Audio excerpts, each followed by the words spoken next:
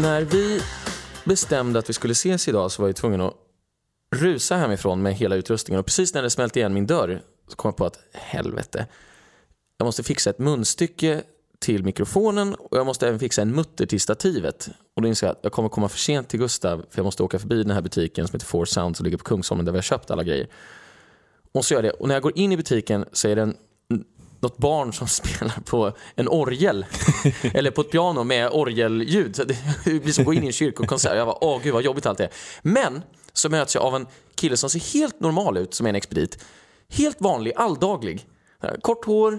Det är en stor grej att du möts av en kille som ser helt normal ut. Ja, det var onormalt eller? Ja, det är inte det som är det stora, utan det stora är då att jag tänker inte närmare på det än. Och så säger han, vad kan jag hjälpa dig med? Och så säger jag är i en nödsituation. Jag köpte den här utrustningen här, vi är väldigt nöjda med hur den funkar, men jag behöver ett sånt här munstycke och jag behöver en ny mutter till stativet. Och han bara, men jag fixar det nu. Ja, schysst. Ja, och så gjorde han det. Och så sa han bara, vad är det ni ska göra? Och så sa jag, vi spelar in en podcast. Och så tittade han på mig och bara, sweet, kör hårt. och då känner jag att folk kan ge en så himla mycket med så himla lite. Och ju mer fjärran man är från varandra, desto mindre krävs för att något litet ska vara något stort. Det vill säga, bara för att han gav mig så mycket positiv energi så blev jag extremt positiv själv. Jag känner verkligen genuint, han hoppades att det här skulle bli lyckat för mig. Ja. Och det gjorde att jag gick därifrån med så jäkla mycket energi. Och han bidrog nu medvetet eller omedvetet till Sveriges bästa politiska podcast. Det stämmer. Han kanske lyssnade, han kanske kände igen dig. Ja. Han kanske hade identifierat dig direkt. Där kommer han, den ena kokta grodan. Ja.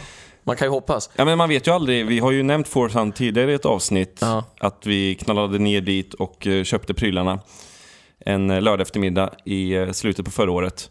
Och det är möjligt att någon där har lyssnat och att de vet att det är de som har möjliggjort den här podden. De fattar ju vem du var när vi köpte utrustningen. Tror du det? Ja, men jag vet att de tittade på dig och så tittade de på varandra och så tittade de på dig. Det var därför vi fick rabatt, va?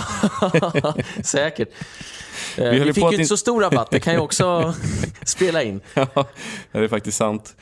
Men jag tror faktiskt att det var därför vi fick rabatt, Erik. Jättebra. Nej, men jag är inte alls säker på att de kände igen mig, men varför tror du det förresten? Ja, men du stod ju och snackade med en expedit. Ja. Och genomförde köpet. Och så, vi fick aldrig någon hjälp. Nej, men jag stod ju en halv meter bakom och kunde så att säga ha uppsyn över hur de andra expediterna förhöll sig. Och de förstod nog att du var en ovanligt irrelevant person. De hade aldrig träffat en så irrelevant person tidigare. Ja, nej, men de kände att okej, Gustav, något nytt i görningen. Nu ska han dra med en ny kille ner i träsket. Men jag tycker det är roligt att du går in där och det sitter, jag ser framför mig hur barnet sitter och nästan i vredesmod spelar på orgeln och det är fullkomligt osammanhängande anarki. Och dessutom, vi var ju på en ganska blöt fest ikväll i natt. Och det var som en osammanhängande... Många av våra lyssnare var ju på samma fest, men de kanske inte minns det nu. Men jag kan tänka mig att du var något däven, som man säger i Göteborg. Ja, men det var jag väl, antar jag. Och ungen spelade ju vad som skulle kunna liknas vid en osammanhängande pausvirvel från en hockeymatch. Fast det var inte alls melodiskt, utan det var bara jättejobbiga toner. Bara, var har jag hamnat? Varför utsätter jag mig för det här? Ja, det är fantastiskt. Men det löste sig i alla fall. Det löste sig. Så det gör inget att du var något sen idag, för att du hade en bra ursäkt. Det stämmer. För ovanlighetens skull. Ja, exakt. Hade du kul igår då? Jag hade jättetrevligt. Men det enda som är jobbigt är att jag önskar att jag hade haft mer tid att prata med alla. För jag ville prata mer med alla. Så kul hade jag. Men jag... Det är ett angenämt problem. Ja, exakt. Det är rätt typ av problem. Det var supertrevligt. Jag har verkligen haft en riktigt trevlig helg här i Stockholm. Även om det här avsnittet nu sänds i början på veckan. Ja. Nu är det faktiskt lördag. Ja, vi ska prata om lite olika saker som har hänt de senaste veckorna i Sverige. I förra avsnittet så gick vi igenom Agenda just och fokuserade just på alla dumheter som man hör i Sveriges ledande politiska program, eller vad ska man kalla det för? Ja, svårt att använda politiska ordet. inom citationstecken. Ja, ledande är väl också förledande, minst sagt. Men det har ju hänt en hel del i Sverige, och mellan våra avsnitt så händer det så mycket att man inte riktigt vet vad det är man ska ta upp. Så att det är inte så att vi inte följer svensk politik, men det är svårt att hinna med att ta upp allting som händer. Ja. Det blir ett axplock beroende på vilken sinnesstämning vi befinner oss i. Men jag tänkte att vi först och främst skulle prata lite om yttrandefrihet. Det är ett väldigt komplicerat och kontroversiellt ämne i Sverige. I den här politiska bananrepubliken så är yttrandefrihet ett vapen som kan användas mot regimen. Yttrandefrihet. Ja. Nej, men regimen är naturligtvis rädd för att yttrandefriheten ska få fäste i vårt land. Ja, det är därför man tar bort kommentarsfält på alla tidningar och sånt där. Det är ju en sak i hela paketet, hela det här paketet med att man problematiserar yttrandefrihet och man skapar ett sovjetiskt samhällsklimat där man visserligen har inskrivet i lagen på olika ställen att yttrandefriheten är helig och så vidare, men i praktiken har det inte sett ut så i Sverige, utan yttrandefrihet har ju varit bara för de som har tyckt rätt. Men det här börjar kanske att förändras något nu. Man har ju försökt i 30-40 års tid att skrämma folk till tystnad. Det har lyckats i ganska stor utsträckning. Man har lyckats för att man har haft dels det politiska etablissemanget och det mediala etablissemanget som gemensamt har slagit ner mot alla medborgare och slagit med full kraft nedåt. Så att visst, det är klart att du som medborgare har din yttrandefrihet. Gå gärna ut och yttra dig, och då kommer du få tampas med oss, de stora jättarna i media och i politikeretablissemanget. Så att därför har ju vanliga medborgare inte känt att det har varit lönt att göra det. Men nu har ju problemen blivit så alarmerande stora i Sverige att många medborgare känner att de inte har någonting mer att förlora. Någonting måste göras. Ja. Och därför är också allt fler som faktiskt inte orkar förhålla sig till den nomenklatura som styr Sverige, och istället så yttrar man sig. Och det har varit smärtsamt. Alltså det är ganska många smärtsamma levnadsöden. Många som har yttrat sig och förlorat jobb eller liknande. Men nu börjar ju det här att rämna. Och vi har 2 konkreta exempel som jag skulle vilja höra din analys av. Det första exemplet... Ingen kommentar. Du vågar inte yttra dig, eller? Nej, det kan kosta mig alldeles för mycket. Det kommer inte kosta dig platsen i podden, det kan jag lova. Podden får du alltid ha kvar. Kan jag inte bli av med platsen om jag inte säger någonting? Du kan bli av med platsen om du inte nyttjar din yttrandefrihet på ett tillräckligt färgstarkt sätt, Erik. Okej, jag ska ta ut svängarna. Jo, först har vi exemplet på den invandringskritiska tidningen och nationalistiskt orienterade tidningen Nya Tider. Och Nya Tider ansökte om att få ställa ut på Bokmässan. I Göteborg? Bokmässan sa det ja först, och allt verkade frid och fröjd, och jag var faktiskt lite förvånad över att de hade samma rätt till yttrandefrihet som alla andra, för det brukar inte vara så i Sverige. Men självklart så blev det inte så enkelt, för att ganska snart så blev det då ett drev mot Bokmässan, och de blev nedringda av vänsterextremister och journalister och andra. Jag vet inte vilka som organiserar den här typen av drev, men det var ju fullständigt oacceptabelt att invandringskritiker skulle få ställa ut på Bokmässan, och då ändrade sig Bokmässan och sa att yttrandefrihet det är svårt och man kan inte tillåta Nya Tider. Men sen kovände de igen efter någon vecka och sa att Nya Tider är visst välkomna. Så att då har man alltså gjort en 180-graders sväng och sen en 180-graders sväng igen, så att man är tillbaks vid utgångspunkten att de faktiskt får ställa ut, men man har gått hela varvet runt. Ja. De är, som jag sa i första avsnittet av Den kokta grodan, ständigt halvvägs i en 360-graders sväng. Ja, de kanske ändrar sig igen. Ja. De får inte ställa ut förresten. Vi har tänkt igenom det här. Och sen ändrar de sig igen. Ja. Vad är det som har hänt där? För nu tillåter de faktiskt Nya Tider, trots det här vänsterdrevet där man kallar Nya Tider för extrem och främlingsfientlig och fascistisk och allt det här vanliga rappakaljan. Men skulle du säga att det är ett trendbrott i Sverige att vi kan räkna med att det blir mer yttrandefrihet även för regimkritiker? Varför ändrade man sig? Ja, därför att när de här människorna råkade ut för det som de utsätter alla andra för, det vill säga shitstorm, då tyckte de det var jobbigt. Och då vek de ner sig. Just det, så det här drevet mot, eller om man får säga det blev ju dels ett drev mot Nya Tider, men det blev ju även ett drev mot Bokmässan, om man får överdriva lite ett drev. Alltså det blev ju kommersiellt intressant för media att skriva om det också. Och då ändrar man sig igen. Men gör man det för att, alltså det är ett klassiskt sätt att pudla bara, eller? Ja, jag tror det. Ja. Alltså det är ju människor som är fullkomligt skrupelfria och inte har några betänkligheter, vare sig till höger eller vänster egentligen. Det mesta styrs ju, det är ju kommersiellt. De vill tjäna pengar. Okay. Och det höll ju på att kosta dem pengar. Och då var inte det här med principer och moral och sådär, det var inte lika roligt längre. Ja, det kostade dem väl goodwill, alltså det blev en ökad badwill för dem helt enkelt också, att förknippas med att man inte skulle vara demokrat. Men exakt. Alltså, de vill ju tacka nej med hänvisning till principer och sen, eller förbjuda dem med hänvisning till sina principer och sen med hänvisning till sina egna principer så de nya principerna nu. Ja, exakt. Så släppte de in dem. Ja, vi har ju våra principer att vi inte tillåter nya tider här. Ja, enligt våra principer så måste vi tillåta nya tider. Exakt. Ja, det känner vi igen. Ett annat exempel som nog har fått ännu mer medial publicitet är ju det här som har hänt relaterat till Sverigedemokraterna med Peter Jezewski som var och är sångare för Boppers. Han spelade på SDs sommarfestival i Sölvesborg.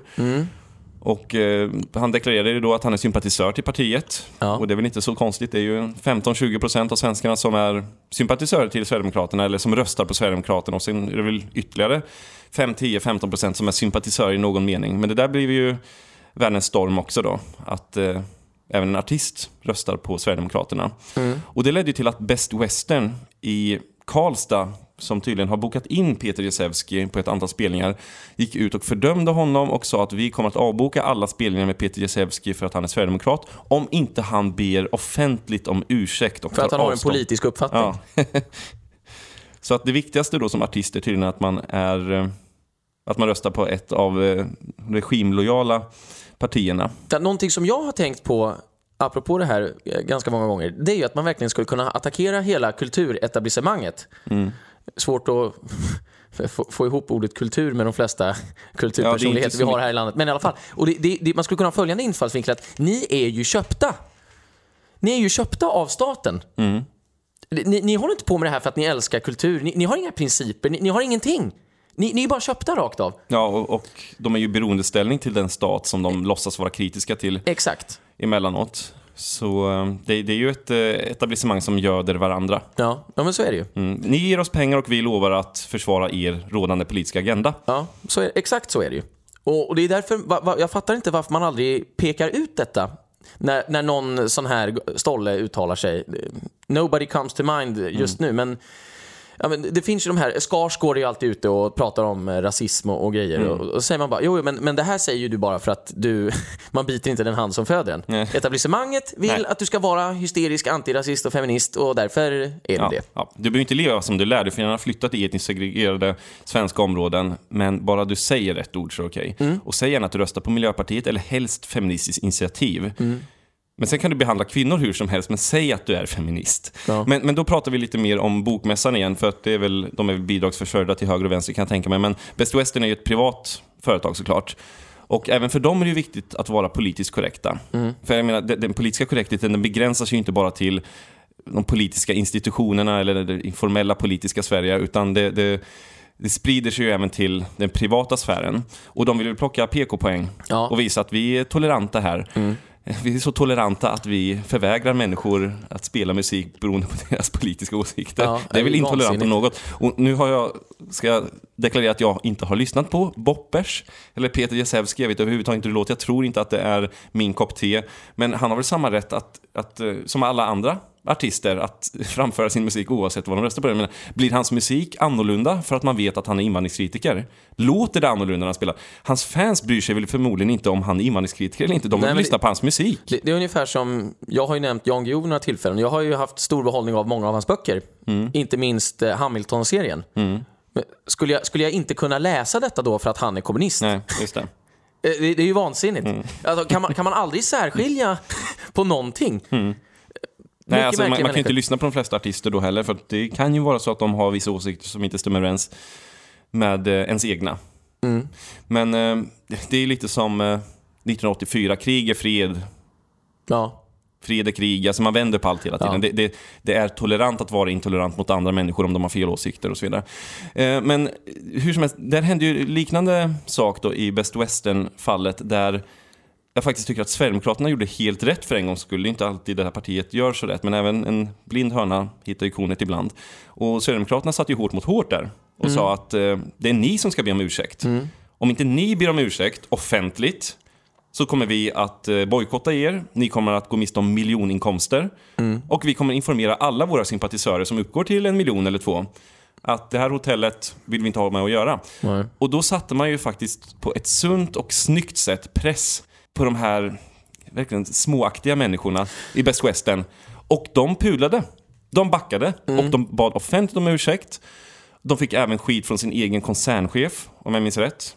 Och sa också att Peter Jasiewski är välkommen att spela. Så där funkar Vad var det som hände där då? För det hade ju aldrig hänt för 10 år sedan. Då kunde ju de bete sig på det där sättet. Ja, nej men det är ju det att på den politiska undervegetationen växer det ju fram ett civilsamhälle som är starkt.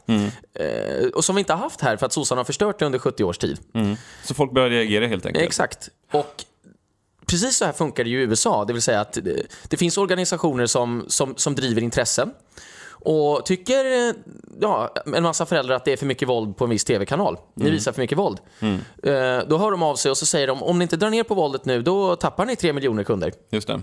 I USA är det ju 3 miljoner kunder, inte så jättemycket. Men det är väl ungefär som om man skulle säga att vi kan garantera att 70 000 människor i Sverige kommer aldrig att sätta sin fot på Best Western Hotel. Nej, men då får ju de börja räkna, men då får vi bli av med 100 anställda. Ja. Vi får lägga ner fler hotell. Och det är ju så här man hanterar mobbare. Alltså, mobbare förstår ju inte... De förstår ju bara sitt eget språk, det vill säga maktspråk. Just det. Måste alltid sätta hårt mot hårt. Och därför, alltså, människan har ju makten över till exempel företagen om människan bara organiserar sig. För ett företag kan det vara extremt smärtsamt att bara gå miste om 5-10% av sin omsättning. För det är ju det som kan göra att du plötsligt går med förlust istället för vinst. Så trots att man kan tänka sig att Best Western, men det är förmodligen väldigt stort, de har enorm omsättning, global hotellkedja och så vidare, så smärtar det ju för dem just i Sverige. De kanske behöver lägga ner ett hotell eller 2 om de får en bojkott mot sig. Något som jag undrar... och därför är det viktigt att vi medborgare vet att vi kan sätta press. Ja. Det är möjligt. Men samtidigt ska man också veta att det är ju kommersiellt, som du säger. Det är inte nödvändigtvis så att Sverige plötsligt har blivit ett fritt land nu för att vi har 2 exempel här där det för ändå... att man får bo på ett hotell. Nej, precis. Utan jag vill också säga att media hade en ganska stor roll i det hela. För media tyckte att det var kommersiellt intressant. Alltså, det säljer lösnummer att skriva, oj, han fick inte spela för han var Sverigedemokrat. Nu är det konflikt med Sverigedemokraterna och hotellet. De sitter i krismöte och så vidare. Och media kunde spinna på det. Så även media hade kommersiellt intresse i att skildra det här. Så för en gångs skull, emellanåt så kan även media på något sätt tjäna yttrandefrihetens intressen, även fast de själva då bryr sig överhuvudtaget inte om yttrandefriheten. De bryr sig om sina egna kommersiella intressen. Så det är viktigt att skilja det där. Man, media har inga principer. Men jag undrar, vad var det för stolle som på Best Western Hotel fick ett frispel och kom fram till att vi ska tvinga den här artisten att pudla? Alltså, var det någon så här flippad vänsterrabiat pressekreterare som bara, nu måste han pudla, nu ska jag slå ett slag för det goda och fina här i samhället. Och så går det åt helvete. Ja, men vilken trovärdighet har man om man pudlar? Tänk om man hade pudlat. Nej, jag är inte invandringskritiker. Nej. Jag älskar invandring. Ja. Jag har inte insett vidden av invandringskritikens... Jag blev talad till rätta och nu vill jag ha fri invandring till Sverige. Men det är ju inte trovärdigt heller. Och därför är inte Best Westerns ursäkt trovärdig heller. Nej. För vi vet att ni ville förbjuda Sverigedemokrater att uppträda hos er. Ja. Och därför ska man ju inte hålla på att göra fel från början. Lätt att vara efterklok om man inte är smart. Om man är klok. men jag menar, om du har gjort fel från början, då är det ofta kört. Ja. Du har ingen trovärdighet sen. Ja, hur som helst, lite kul. 2 nedslag i yttrandefrihetens Sverige.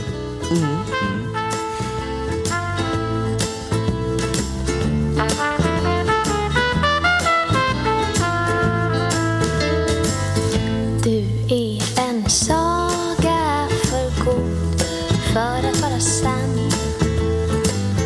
Det är en saga i sig att vi funnit varann. Vi kunde lika gärna aldrig någonsin mötts. Eller var vårt möte redan bestämt långt innan vi fötts.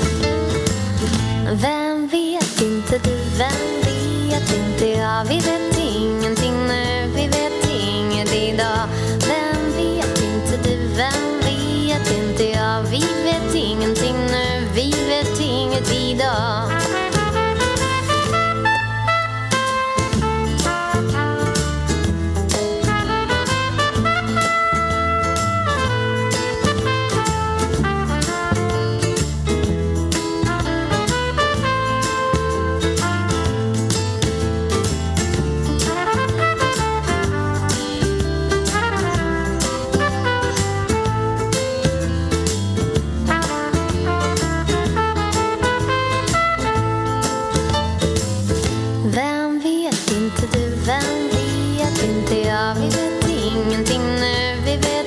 inget idag.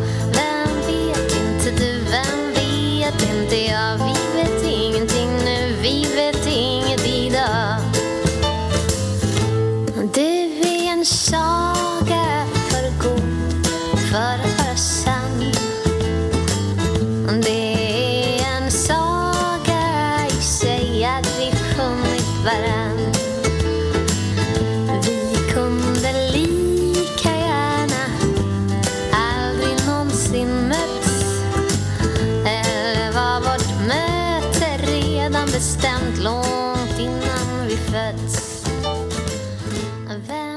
Åkessons sommartal som hölls där i samband med den här sommarfestivalen måste jag säga var en ganska grå historia som vanligt. Jag tycker han har tappat geisten helt. Ja, det har gått mig obemärkt förbi, jag har inte ens sett det. Nej. Och jag menar, det är egentligen väldigt märkligt alltså, för att jag är ju en konsument av politik generellt. Och att du producerar ju nu. Ja, nu producerar jag. Du ger tillbaka lite efter att konsumerat år efter år efter år. Till den som har skall vara givet. Men han lyckas ju inte ens vara relevant för mig. Och då är man ju verkligen irrelevant politiskt. Du som... jag som orienterat invandringskritisk. Ja, och politiskt intresserad generellt. Jag menar, jag kan ändå sätta mig ner och titta på Anna Kinberg Batra i Agenda, även om jag undviker så mycket jag kan. Men jag menar, det är intressant att följa hur det här partiet och den här partiledaren... Det är ju intressant på ett annat sätt. Det är ju intressant att studera. Är det möjligt att vara så färglös som Anna Kinberg Batra och ändå bli statsminister i Sverige, vilket hon kanske blir? Det är ju intressant. Precis, men vad jag tänker är att det är ungefär som jag brukar säga om svenska fotbollslandslaget. Jag vill ju bry mig så mycket som möjligt om det svenska fotbollslandslaget. Jag vill hoppas, jag vill sväva mellan hopp och förtvivlan under en match och vara helt svettig efteråt och jubla när de gör mål och så vidare. Men under det senaste EM:et, jag kunde inte bry mig mindre. Nej. Och då har de misslyckats. För jag vill nämligen hålla på dem. Jag vill vara engagerad och ni lyckas inte engagera mig. Och på samma sätt är det ju med Jimmy Åkesson. Han lyckas inte engagera mig. Nej. Och då har han misslyckats. Ja, just det. Han engagerar dem redan frälsta kanske. Ja, de som... Om ens de. Alltså, det var ett ganska trött tal.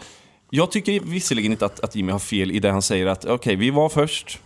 Moderaterna har kopierat mycket av oss, men du måste tänka på hela paketet. Det räcker inte att ha som din enda unique selling point att vi var först. För det finns ingen rättvisa. Väljarna går inte runt och är rättvisa mot partierna. Nej. Utan Moderaterna har fortfarande ett starkare varumärke än Sverigedemokraterna. Sverigedemokraterna är fortfarande ett parti som är kontroversiellt att rösta på. Och då måste man betona fler olikheter med Moderaterna. Om man säger att vi är samma parti, men vi var först, ja, men då röstar folk ändå på Moderaterna, för många i alla fall. Och det har vi pratat om i tidigare avsnitt. Och jag har ju önskat att Jimmy lyssnar på den här podden, vilket han kanske gör. Du måste göra dig själv till marknadens minst ersättningsbara aktör. Och det här har upprepats som ett mantra. Betona olikheterna med Moderaterna. Säg, det är bra att ni har börjat närma er oss. Vad tycker ni om att vi ska ha hårdare krav för medborgarskap? Ska vi ha språktest? Ska vi ha medborgarskapstest? Ska vi öka antalet utvisningar? Ska vi dra in ännu fler bidrag? Ska vi sätta ännu hårdare press på moskéer som sprider islamistisk propaganda? Alltså, du måste hela tiden tänka, sätt press på Moderaterna och visa att Moderaterna inte är trovärdiga. Ja. Hur många invandrare vill ni ha per år i Sverige, Moderaterna? De har inte svarat. Jag vill ha en siffra. Vi föreslår 0 asylsökande. Systemet klarar inte mer. Är ni redo att föreslå 0 asylsökande? Ja. Eller blir det 10 000? Och nu har ju Sverige ändå fått så mycket nog av invandring att 10 000 kommer låta alldeles för mycket för moderatväljarna. Ja, jo men alltså 10 000 det är en greppbar summa människor. När man säger 150 000, det går inte att föreställa sig överhuvudtaget. Nej, 10 000 låter förmodligen mer för många människor, för då kan man tänka sig 10 000 människor, men att tänka sig 150 000, vi får säga 30 miljarder eller 30 miljoner. För många människor låter det mer med 30 000 än 30 miljoner. För att man kan relatera till 30 000. När man håller på med sådana där storheter måste man ju sätta det i relation till någonting. Ja, det var ju det Ian och Bert lyckades så väl med Ny Demokrati, när de satte allting i relation till vartannat. Det var Ivan Wachtmeister som sa, jag kom ju från näringslivet, man måste visa för människor hur man gör. Ja, grafer, kurvor. Och då ställer de ju upp sådana här drickabackar. Så här högt är skattetrycket, så här många är arbetslösa. Det går inte ihop och så vidare och så vidare. Och det gjorde de ju även med invandring och sådär. Ja, väldigt effektivt. Ja, men säg att vi tar emot 8 Rinkeby per år, eller vad det nu kan vara. Jag bollar ut en siffra. Det är väl klart att vi har ju redan för många slags Rinkeby idag. Vill vi ha 8, 10, 15 till varje år?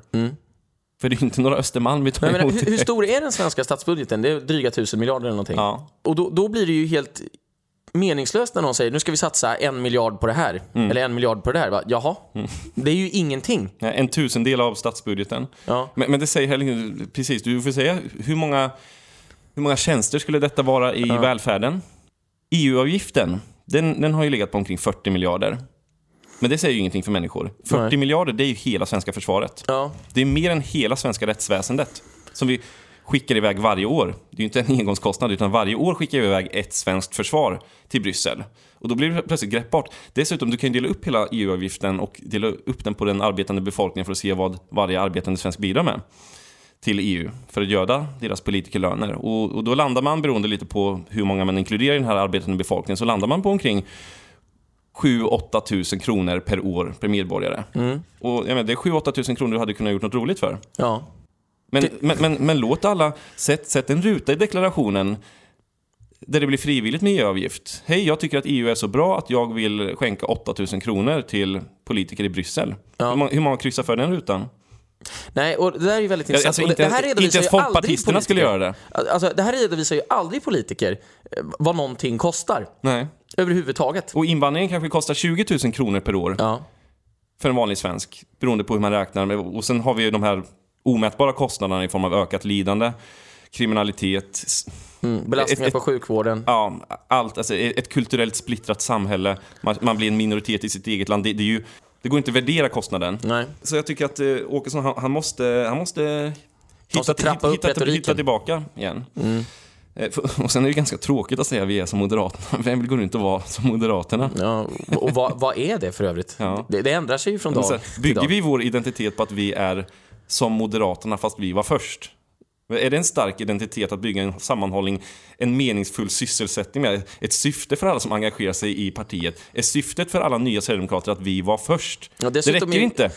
Dessutom är Moderaterna det är ju ett varumärke som sjunker hela tiden. Det finns ju ingen väljare till Moderaterna som går runt och säger idag jag är moderat. Det sa man ju för 15 år sedan. Jag röstar på Moderaterna. Folk röstar ju på Moderaterna idag. Men det är ingen som känner någon stolthet över att rösta på Moderaterna. Vad skulle man förknippa det med? Nej. För man kan inte ens säga längre att vi har i alla fall alltid stått upp mot sossarna. Nu viker de ju ner sig dagligen. Ja. Jag ska byta ämne och prata om ett helt annat som jag har gått runt och grubblat lite över på sistone. Låt höra. Sommarprat. Ja, jag har lyssnat på några. Alltså, jag ska bekänna här, jag vet inte om jag egentligen är helt jävla sjuk i huvudet, men jag har lyssnat på... Det vet jag att du är emot. Ja, men jag har lyssnat på i princip varenda sommarprat.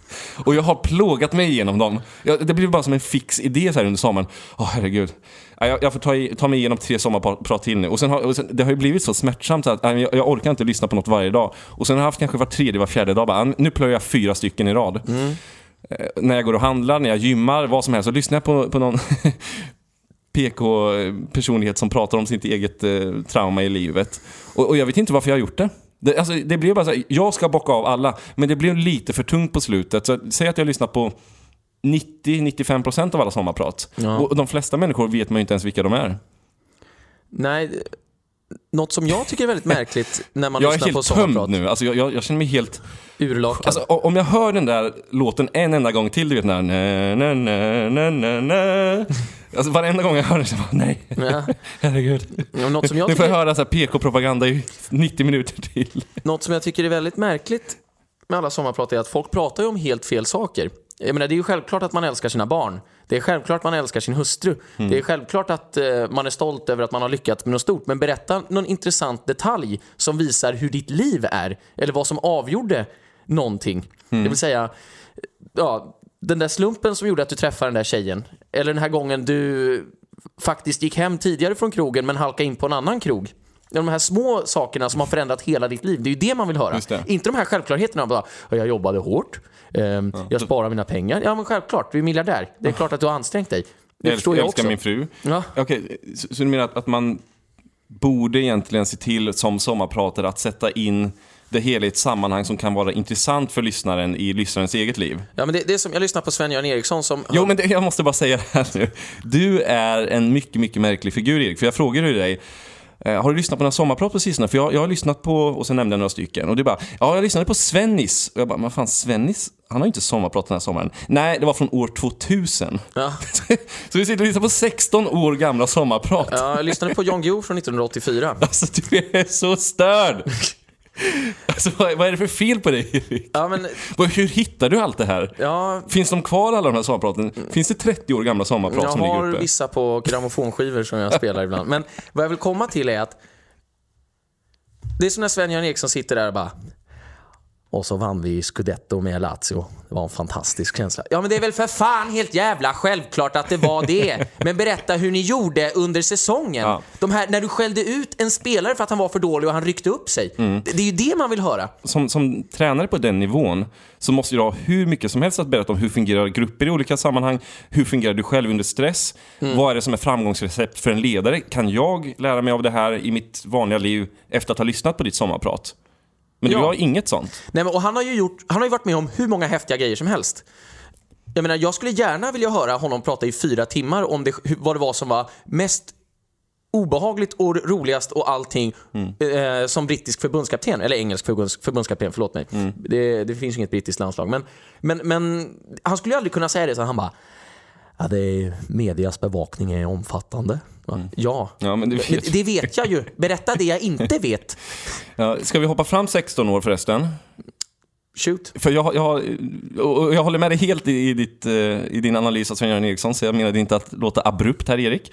Men jag skulle vilja prata lite om några av de tankar som har kretsat i mitt huvud nu de senaste veckorna när jag har tänkt på alla dessa sommarpratare.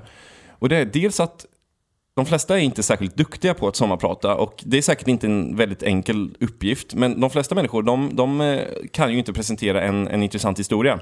Men den andra lite starkare analysen jag gjorde, det är att titta på, och det är lite därför jag lyssnat har kommit fram till, för jag undrade varför sitter jag och lyssnar på det här. Men jag kom fram till att lyssna på sommarpratare, dels får man ju reda på vilka etablissemanget anser utgöra etablissemanget. Alltså etablissemanget väljer ju de personer man bäst anser representerar det svenska politiska etablissemanget eller mediala kulturella etablissemanget. Vem är relevant? Ja, exakt. Det här är de viktiga personerna som finns i Sverige. Det är sommarpratare.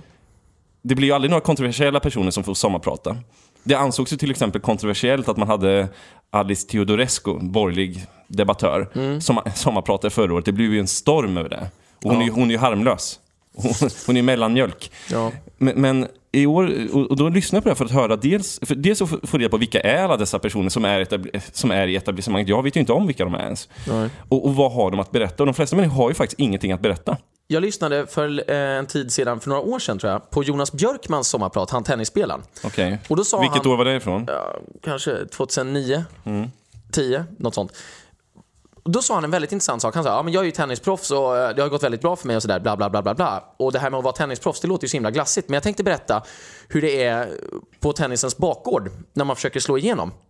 Och då berättade han att en polare till honom som hade lyckats senare, han valde att inte berätta vem det var, hade spelat en så här turnering för spelare som var rankade 500-600 i världen i Tjeckien eller något sånt.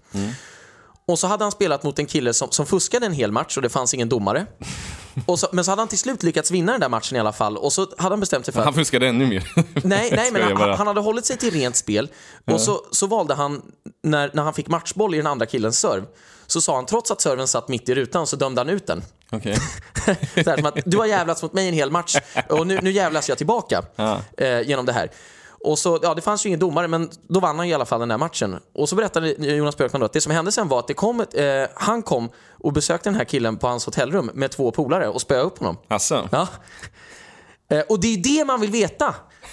Jag vet ju redan att Jonas Björkman har vunnit jävligt mycket. Jag vet, man har ju sett tennis på tv, man behöver inte beskriva tennis utan hur ser resan ut? Vad är det som är tufft med att bli tennisproffs? Och det är ju samma sak man vill veta om varenda människa. Vad är det som jag inte kan förstå om dig, men som är en del av ditt liv och har varit en del av ditt liv, som har gjort att du har hamnat där du är och är den du är? Var mänsklig. Ja.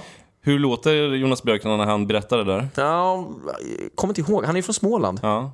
Jag tänkte att du kanske hade någon... Nej, jag har inte det, för jag kommer inte ihåg hur han låter. Men en annan reflektion jag gjorde, det är att det är ofta, nästan alltid så, men säg att 85-90% av alla sommarprat är deprimerande. Och sommaren ska ju vara en positiv tid. Det ska ju vara, man ligger på semester, man ligger där och tar det lite lugnt och så vidare. Och det är sommar och sol och lite bad. Och sen sitter man i bil och lyssnar på ett sommarprat som bara handlar om hur jävligt allt har varit i deras liv. Ja. Alltså nästan alla sommarprat.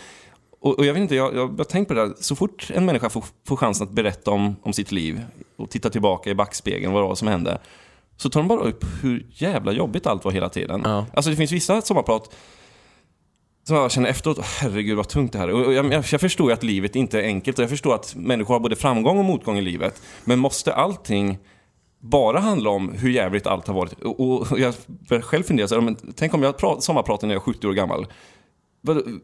Kommer det bli så att jag bara pratar om hur jävligt allt har varit? Eller? Ja. Och jag har inte skrattat en enda gång. Jag har ju lyssnat på, det måste vara 10-tals timmar sommarprat. Jag kan ju lyssna på 50 timmar sommarprat. Jag vet inte hur mycket det är, men varje sommarprat är 90 minuter långt.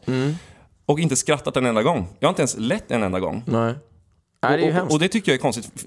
Är det så när man tittar tillbaka på sitt liv att man inte har något roligt att berätta? Tycker alla bara synd om sig själva? Ja, de kanske inte har något roligt att berätta. Och de få som faktiskt har brutit igenom, som jag tyckte har varit intressant att lyssna på, det är människor som också har bidragit med lite glädje. Ja. Janne Andersson till exempel, förbundskapten, han hade ett ganska bra sommarprat. Det blev ju lite ramaskri i svensk media för att han uppmanade alla svenska fotbollsspelare att sjunga den svenska nationalsången när nationalsången spelas. Ja. Vilket vi gjorde igår. Ja, det gjorde vi igår. Ja. Klart, Kungsången också. Ja. Gustav Skål, revolutionssången från 1772 som Bellman skrev. Men det blev ju jättekontroversiellt det där att man ska sjunga svenska nationalsången när den spelas. Så att han fick ju pudla efteråt och säga att det blev fel, jag menade inte det jag sa och så vidare. Herregud vad töntigt. En annan person som faktiskt var väldigt bra sommarpratare, det var Ingvar Carlsson. Okej. För han reflekterade ju lite mer filosofiskt. Var det jag som styrde mitt liv? Var det jag som styrde över alla beslut i mitt liv? Eller var det slumpen som bestämde åt mig? Ja. Och i efterhand han blickar tillbaka på varför han blev statsminister och de beslut han fattade, så kommer man fram till att ofta är det ju slumpen som avgör. Du har ju en viss kontroll på ditt liv, men det kanske är hälften av ditt liv. Hälften är tillfälligheter. Ja. Och det var ju intressant att börja mig själv tänka på sånt man har varit med om i livet, där man kanske inte alltid haft kontroll över det som har hänt, utan man bara får go with the flow. Ja. When life gives you lemons. Ja, men exakt. Så det var intressant. Och sen tyckte jag att den allra bästa faktiskt var Magnus Uggla. Han var ju grym. Ja, han var grym. Han var lite teatralisk och spännande. Och han berättade ju sånt man inte visste om honom. Ja, men han berättade ju saker som var... Man fattade att det varit jobbiga för honom, men han berättade inte om det på ett deprimerande sätt. Han sa ju att han var en jävla strulpelle när han var i sin ungdom. Ja. Och fick byta skolor och det var det ena och det andra. Men han gjorde ju det till en berättelse om honom och hans liv. Inte till en berättelse om hans lidande. Nej, visst. Han berättade hur han har utvecklats. Ja, varför han var som han är. Ja. Och han berättade men förr så drabbade jag så ofta dåligt självförtroende. Jag gjorde någonting jag inte var nöjd med, men jag har skippat det där nu. Jag gör bara sånt jag är helt nöjd med själv. Jag låter inte skivbolagen sätta agendan. Nej. Det var intressant, han berättade, så här ser jag på livet. Jag har utvecklats. Och jag tror de flesta sommarpratare, de sätter sig själva i ett för stort sammanhang, just sitt eget liv. Det handlar ju om att presentera någonting som är relevant för lyssnaren. Ja. Att bara berätta om sina egna 7 svåra år, det är kanske inte jätteintressant. Ja, men för att jag började lyssna på ett sommarprat med Malin Åkerman som jag tycker är väldigt snygg. Okej. Och det är några år gammalt. Från bildgoogla henne, jag vet inte det är från 2009 eller något sånt. Och då berättade hon att hon hade varit helt pank i Kalifornien tillsammans med en kompis. Typ så pank att de inte hade råd att köpa bensin till sin bil. Och jag minns inte om de var där och roadtrippade eller någonting. Men i alla fall så hade berättat hon att hon löste det här genom att höra av sig till alla killar hon kände och säga: hej, du kan få bjuda ut mig ikväll på den där middagen vi har pratat om. Får jag ta med en snygg kompis? Och då hade alla killar, eller många hade sagt ja då. Och så hade de gått och käkat på den här killens bekostnad. Och så hade de beställt in extra mycket bröd och gömt i sina handväskor som skulle ha något att äta frukost. Det var ganska kul. Ja, snyggt jobbat. Ja. Men det är det som är roligt att få reda på. Det kommer jag ihåg. Ibland brukar man prata om när man ska framföra något till en publik av något slag. Det måste vara ett star moment. Something they'll always remember. Ja. Och de flesta har inget star moment i det de berättar. Nej. Så fundera på det om ni någon gång behöver framföra en berättelse för någon. Det måste vara ett star moment. Det här oväntade. Herregud, var det så där? Och det är väl värt att tänka på. Annars flyter bara alltihop. Alltså, folk glömmer ju lätt. Ja. Så att nu när jag lyssnar på nästan alla, så det är väldigt lite man kommer ihåg egentligen. Bara att de flesta tycker synd om sig själva. Tråkigt. Sad but true. Vad ska vi mer säga, Erik? Hur har din sommar varit? Sommaren börjar gå mot sitt slut. Här i Sverige är det sommar några veckor längre än i Finland. Det har varit höstar, särskilt nu hela augusti har varit extremt kall och ruskig och regnig. Så jag kom hem för min del är det skönt att studierna har kommit igång. Just det, nu är jag 27 år gammal. Du börjar plugga på KTH. Ja, jag är inte avskräckt efter en vecka, men det kommer säkert. Men nu ska jag durchbeißen, som man säger på tyska. Bita i det sura äpplet. Härda ut, eller? Ja, framhärda. Framhärda, så säger man. Kul. Ja. Nu är jag. Men jag kan inte berätta vad jag har lärt mig, för jag har bara hållit på en vecka. Just det. Jag har inte lärt mig så mycket med andra. Just det. Men kul, och vi önskar dig all lycka till med dina studier. Tack så hjärtligt. Ja. Det kommer behövas. Du tar tag i detta. Nu har du lovat. I made it official. Ja. Jag kämpar på min MBA, tenterat makroekonomi och annat. Nu ska jag snart börja en kurs i operations management, så att vi kör på. Sen har jag jobbat extremt mycket på sistone också. Jag extra knäcker som svensklärare faktiskt. Jaså? För olika, alltså på privatnivå, för olika företag, myndighetspersonal och statliga företag och annat. Så att vi har på. Sen har jag flyttat också, och det har varit ett stort projekt. Flyttställa och flytta till nya lägenheter och sådär. I Ulrikabergen, eller vad heter det? Ulrikasborg. Ulrikasborg heter det. En stadsdel alltså. Ja. Ollandinna. Du, vi är kanske nöjda för idag. Vi kommer ses nu i helgen igen. Då på SDU-kongressen som hålls i Ängelholm i Skåne. Var inte där de lade ner en flygflottilj? Jo, varenda svensk stad lägger väl ner alla regementer, men det var nog. De hade ju Ängelholm, ja. Och det var så här var det. Det skulle sparas in på försvaret. Alltså det här är säkert 15 år sedan. Och då sa försvaret, okej, vad ni än gör, lägg inte ner Ängelholm, för där har vi just lagt ner 900 miljoner spänn på få upp den här verksamheten till toppnivå. Så la de ner Ängelholm.